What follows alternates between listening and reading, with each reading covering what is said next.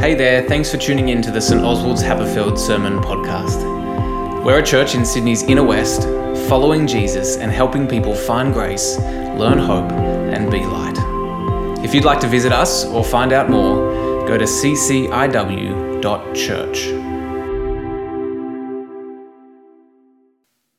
So, gender, what are we even talking about here? I've been dipping into this book recently. It's called Invisible Women, Exposing Data Bias in a World Designed for Men by Caroline Perez. Perez says that this is a man's world because those who built it didn't take gender difference into account. And this book is littered with example after example of forgetting somehow that women are real and women are different, distinct to men. Most offices, we learn, you may know this actually, most offices are 5 degrees too cold for women because the formula to determine their temperature in the air conditioning was developed in the 1960s based on the metabolic resting rate of a 40-year-old 70-kilogram man in a suit. And women's metabolisms are slower. Women in Britain are 50% more likely to be misdiagnosed following a heart attack.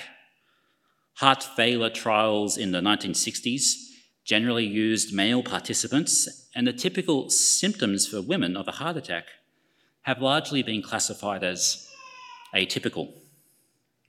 Cars are designed around the body of a stereotypical man. So although men are more likely to crash, women involved in collisions are nearly 50% more likely to be seriously hurt. Gender blindness in tech culture produces what Perez calls the one-size-fits-man approach. The average smartphone is too big for most women's pockets, too big for their hands, and women don't usually even have pockets, so what's the go there? The voice recognition technology, it's designed to pick up a male voice about 70% of the time. And it's really bad for recognizing the female voice. There's a story of a woman that says that the voice recognition in her car, when she's driving along, doesn't pick up her voice, but will recognize the voice of her husband sitting in the rear passenger seat. And the point of this book is to show that there are biological and social distinctions between men and women. Distinctions which, when they're overlooked, can be disastrous for women, like not realizing that the symptoms for a heart attack for women are different to men. Although it's possible, isn't it, to make too much of gender differences. There's a whole range of literature that talks about the differences between men and women, books with titles like Brain Sex and The Essential Difference, giving us ideas about the male brain and the female brain, and somehow finding evidence for things like the empathic advantage of women and the heightened spatial advantage of men. Most of these differences are not neurological, it turns out. They're socially and cultural conditions of men and women. But there's even a Christian subgenre of these kinds of books. If you are around the turn of the millennium, you may have come across John Eldridge's book, Wild at Heart, a book that claims that men are made by God to rescue beautiful women, to long for the mountains, and basically to go wrestling with bears. There's a companion book, Captivating, which claims that every woman longs to be swept up into a romance, to be the beauty of the story. And these kinds of books, they thrive on a tenuous use of scripture, deploying stereotypes of both women and men in churches. And these stereotypes can very quickly go negative, can't they? Maybe you've experienced some of these. That women talk too much, that they're too opinionated, that they're too emotional, that a woman's value is found only in the sexual fulfillment of a man, or that men can't help themselves. Men are visual, and so women have to be responsible for the sexual urges of men. That men aren't allowed to cry or be vulnerable or delight in flowers.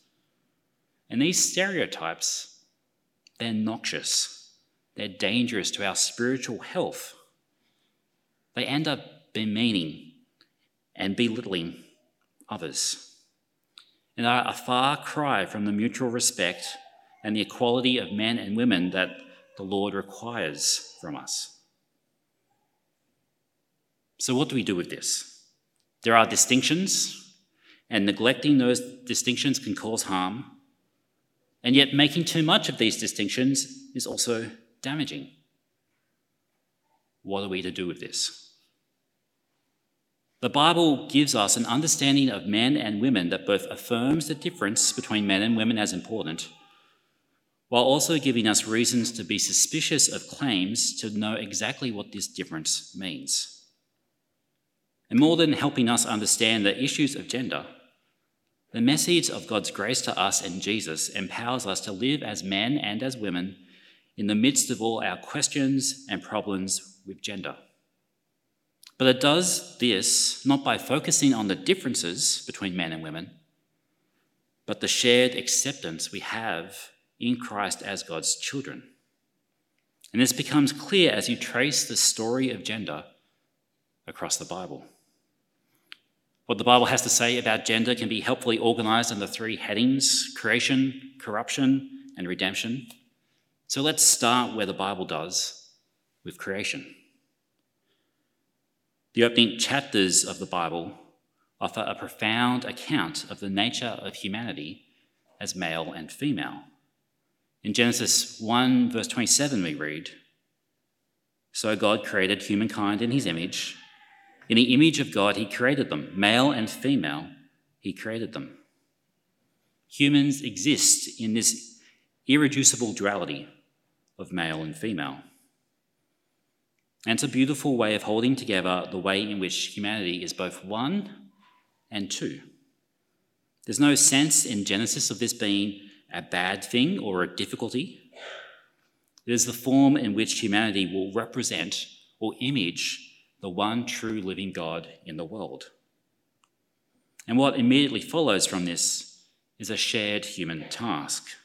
Verse 28, God blessed them, and God said to them, "Be fruitful and multiply, and fill the earth and subdue it, and have dominion over the fish of the sea, and over the birds of the air, and over every living thing that moves upon the earth."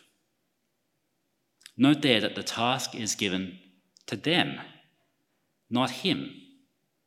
There's no sense that this is the man's task, that woman is simply an addition to. And the task is further developed in our first reading from Genesis 2. The task is described in terms of working and taking care of the garden, and Eve is described as Adam's helper in this task. We might feel a little uncomfortable about this description, although the text here is not trying to express inequality. The phrase used, "a helper as his partner," is an expression of equality without identity, by which I mean Eve is Adam's equal, but not his clone. They share the same origin and the same substance, but she's undeniably distinct from him. Eve is a helper in the sense that she will share his task together with him. Now, there's an element of order here. Adam is created first, and the fact that Adam names Eve probably implies, in Genesis' mind, an idea of priority. But priority doesn't mean superiority. And Genesis as a whole is focused on the mutuality and equality of man and women in the most wonderful way. We see that in the man's exclamation when he encounters the woman for the first time. It's beautiful. She's just right, bone of my bone, a partner without being the same. Adam awakes from a deep sleep, sees Eve, and immediately recognizes, presumably by seeing her body, both their profound unity and their undeniable difference. God creates humanity with an irreducible duality, established in their sexed bodies as male and female. There are, of course, cases where this difference is obscured in some way or another, People can be born with abnormal or undeveloped genitalia, for example, and these situations create very painful and difficult experiences for people, experiences that we need to hear and people that we need to love and not send away. But as creation theologian Miroslav Volf notes, these situations are arguably the exceptions that prove the rule. Men and women's gender identities are rooted in the specificity of their distinct sexed bodies. And so whatever maleness and femaleness might mean, whatever cultural or social expressions it might take, it is inscribed in human bodies. Gender is expressed culturally, but it's tied to our bodies, to our biology, which stands in contrast to contemporary gender theory, which understands gender to be merely culturally constructed. And if gender is merely cultural, then there's a sense in which all gender is just an illusion. It's not real. It's something to be made up and performed. As British philosopher Cordelia Fine says, pick a gender difference, any difference, now watch very closely, as poof, it's gone. But what this does is create a false dichotomy between nature and culture. Seems a little obtuse, but this is a finely grained detail of the Christian doctrine of creation here. Humankind, male and female, has a task, a purpose to pursue from the very beginning. And as one commentator notes, when God commands Adam and Eve to fill the earth and subdue it, he's mandating that they go and make culture. We are culture animals. Our culture making is one of the ways that we fulfill Genesis 2:15, cultivating and caring for creation, which in the context of Genesis 2, Adam goes on immediately to do by naming the animals, a task which involves using language and ideas. You see, culture is part of creation. It's one of the ways that we reflect God's image in the world as his sub-creators. And so to give an example of this, not that it works in Genesis 1 and 2 because they didn't wear clothes, but to give an example of this, should men wear pants to church? Don't know if you've ever really thought about that. The Greek men who read the New Testament, they hated trousers. They hated pants. The Roman Empire went so far as to ban wearing pants. If you were spotted in Rome wearing pants, you went straight into exile. Pants were a sign of being a barbarian. No civilized Roman or Greek man would dare wear pants. It would be scandalous to see men in church wearing trousers instead of a tunic or a robe.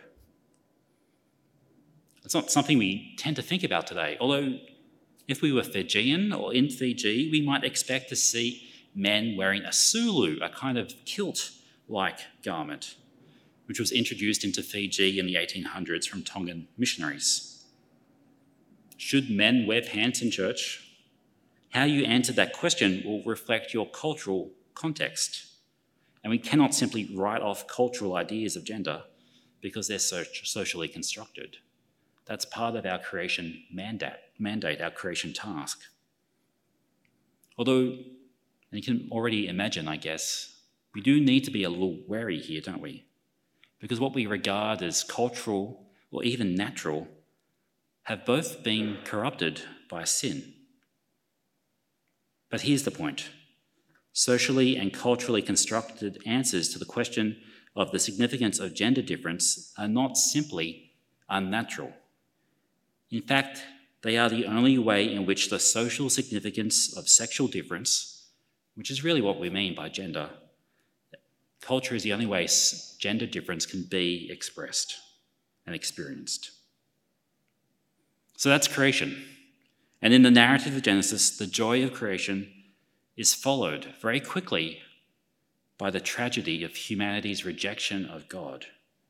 And we see the consequences of this action first in God's pronouncement and then in the unfolding narrative of Genesis. So let's look firstly on the word God speaks to the woman in Genesis 3, verse 16. To the woman, he said, I will greatly increase your pangs in childbearing. In pain you shall bring forth children. Your desire shall be for your husband, and he shall rule over you. There's much we could say here. At the very least, these words imply that sin's corruption of creation will be particularly apparent in gender relations. The words desire and rule imply a struggle, a relationship distorted by urges and dominance.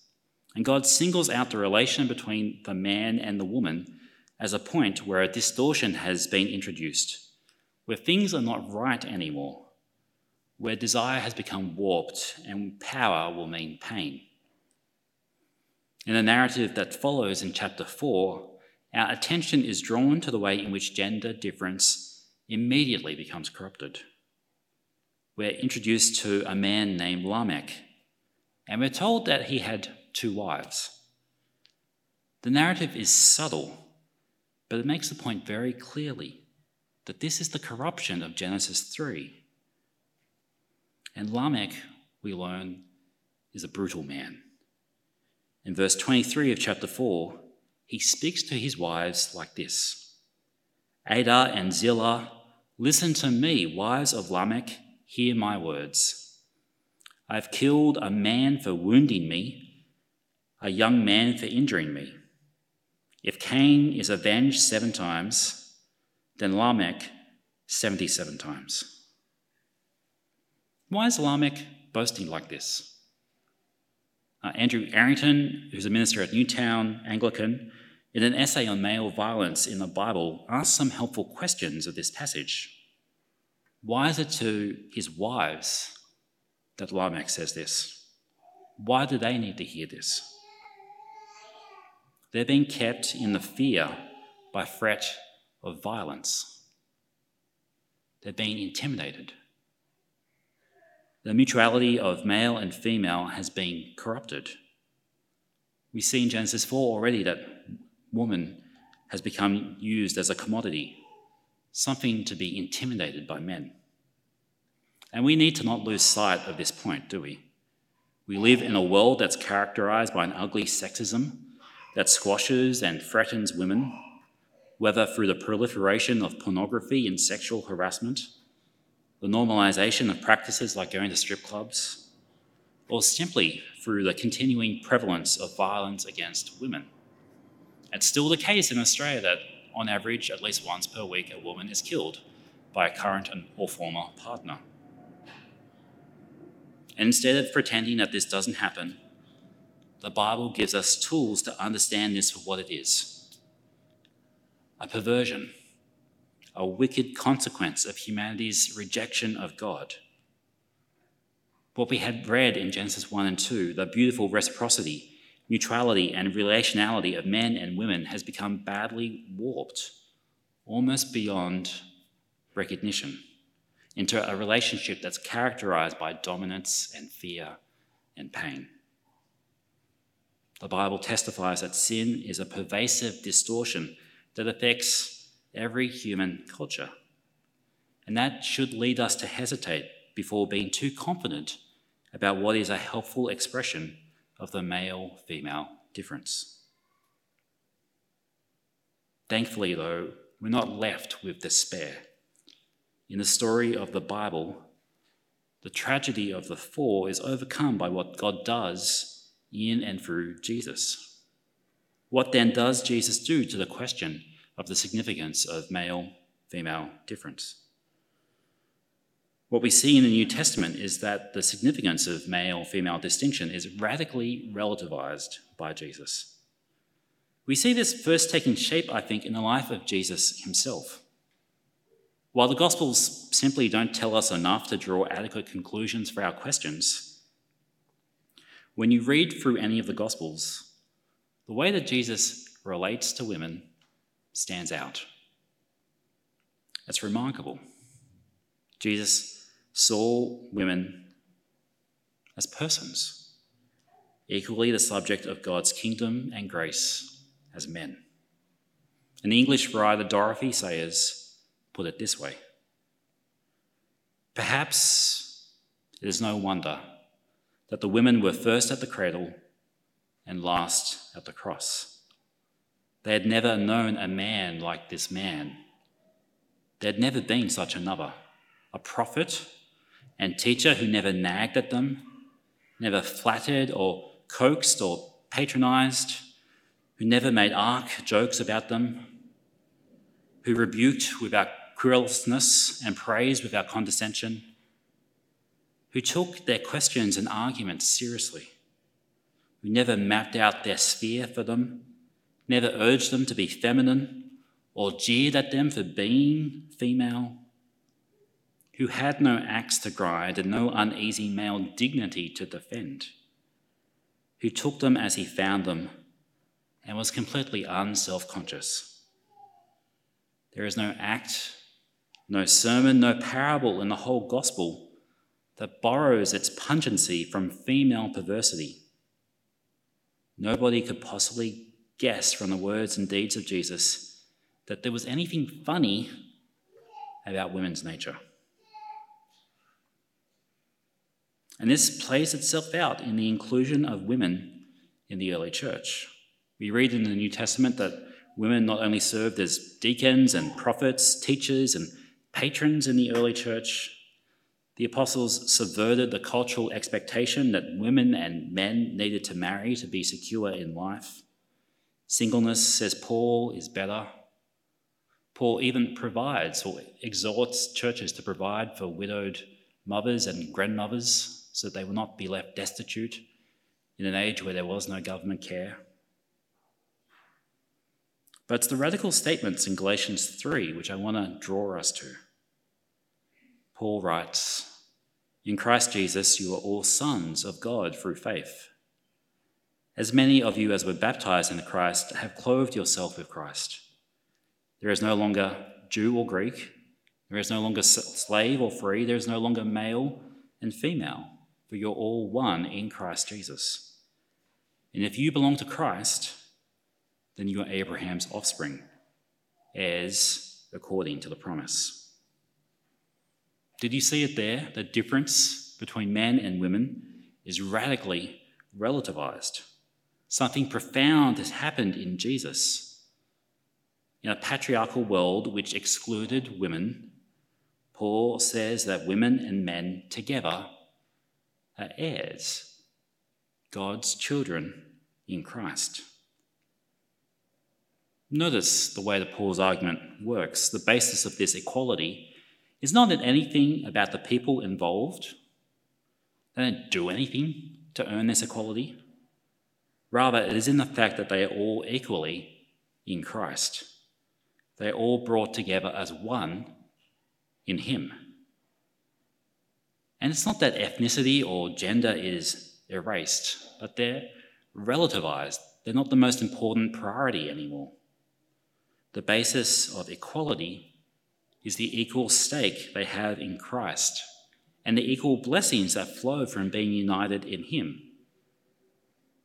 We often assume today that equality must mean sameness. But in the New Testament, the equality of men and women is not a function of their identical qualities. Galatians 3 is not trying to homogenize men and women together, but of what we hold in common, our common participation in Christ.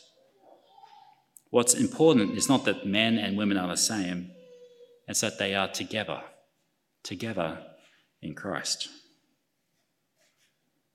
Creation, corruption, redemption.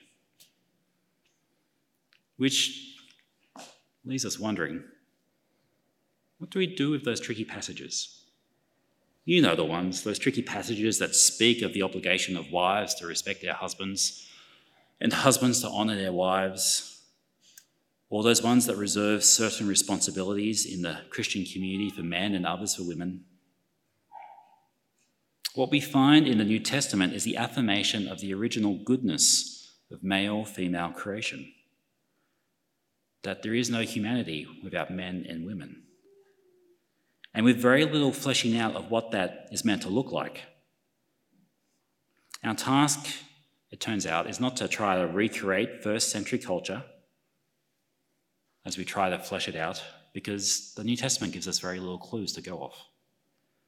Our task instead is to engage in what the English pastor John Stott called double listening.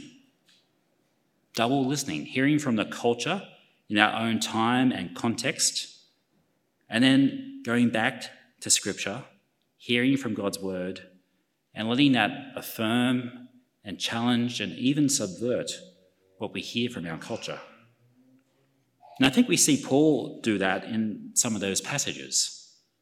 He says in Ephesians 5, "Husbands, love your wife." And as far as we can tell, no one in the Greco-Roman world had ever told men to do that before. Men might like their wife back then. There were certain advantages from being married to the right kind of woman, but there was never an expectation that men would actually love their wives. There was a cultural assumption instead that women exist as a commodity for men, which Paul undermines in his instructions about marriage. For husbands and wives, the New Testament's concern is that they live such a life that it reflects the goodness of created order. These passages don't paint a rigid prescription of how husbands and wives are to live together. There's no sense, for example, that men have to be the breadwinners, or that childcare is the sole responsibility of women. Instead, these passages call husbands and wives to reflect the Bible's vision of mutual dependency in their difference, equality before the Lord, and union. And how that is expressed is negotiated in that tricky interplay of double listening to our culture and God's word. When it comes to those passages that talk about women ministering in church, there are generally two options, I think, about how to read the New Testament. Either women teaching in church was a regular feature in the life of the New Testament church, with a few rare exceptions, or women teaching in church happened rarely, with a few rare exceptions.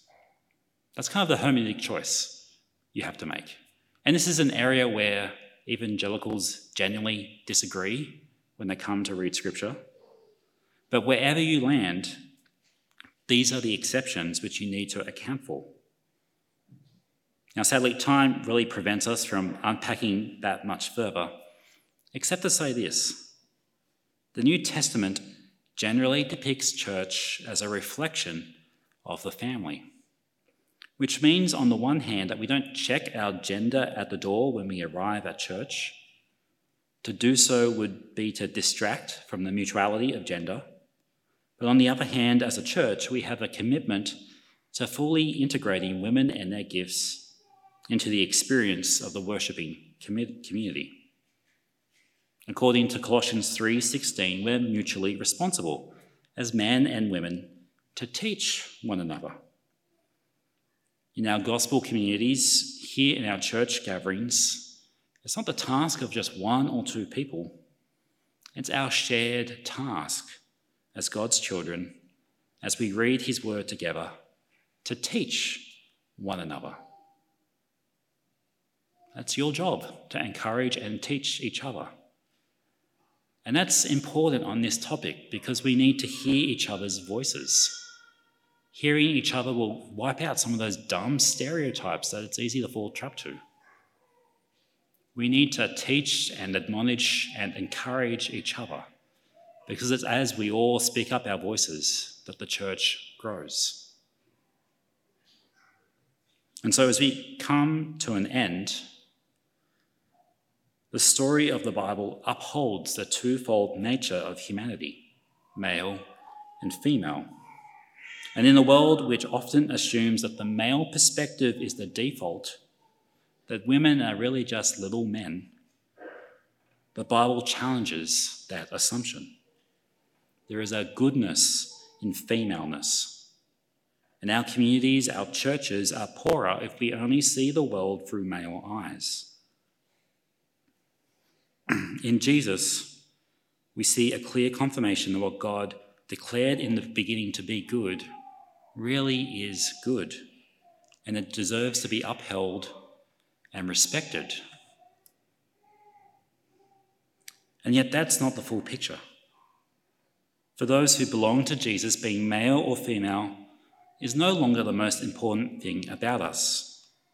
We are first and foremost no longer men and women, but children of God in Christ, heirs together. Though you might ask, heirs of what? Paul says in Romans 8:17 that to be a child and heir of God is to be a co-heir with Christ. We share in his inheritance. In fact, this is why Jesus took on flesh and suffered on the cross for our sins. He left his Father's side so that we might become heirs of his Father. He gave up everything to share his birthright with us, to welcome us into his family. And there's a particular resonance here, isn't there? Because heirs is something that women have often tended not to be. But heirs of the kingdom they are. Joint heirs with Christ, heirs together with men. We are co-heirs of grace in Jesus Christ. And I think that's why for 20 centuries globally, Christianity has been majority female. The main complaint from different attackers of the church in the 2nd century, in the 19th century, has often been there are too many women in church. May that always be the case. Our churches need to be spaces where women and men together experience that gracious welcome of God who loves us and knows us. Now, working this out in our life together can be hard work. Not because being male or female is hard in and of itself, but because of sin and the task of double listening to the culture of the day and God's unchanging world. And so we need to keep working together in our shared life as men and women, which is why we need to hear from each other and be ready to listen to each other, to grieve together when we get it wrong and slide back into harmful stereotypes, or to lament together and protest together when our society falls back into patterns of sexism, misogyny, and violence against each other, to rejoice together in those moments where we get to use our gifts in serving each other for the glory of God. Jesus said that it's the truth that sets us free, and as we keep unlearning untruths around gender, our freedom as women and men who follow Jesus is found in this truth, that we are God's children, heirs together of the gift of grace. Let's pray. Our gracious Father, you know us and you love us. Our hearts are truly thankful that your Son took on flesh, that we might become your children, your heirs, joint heirs with Jesus and heirs together of grace with one another.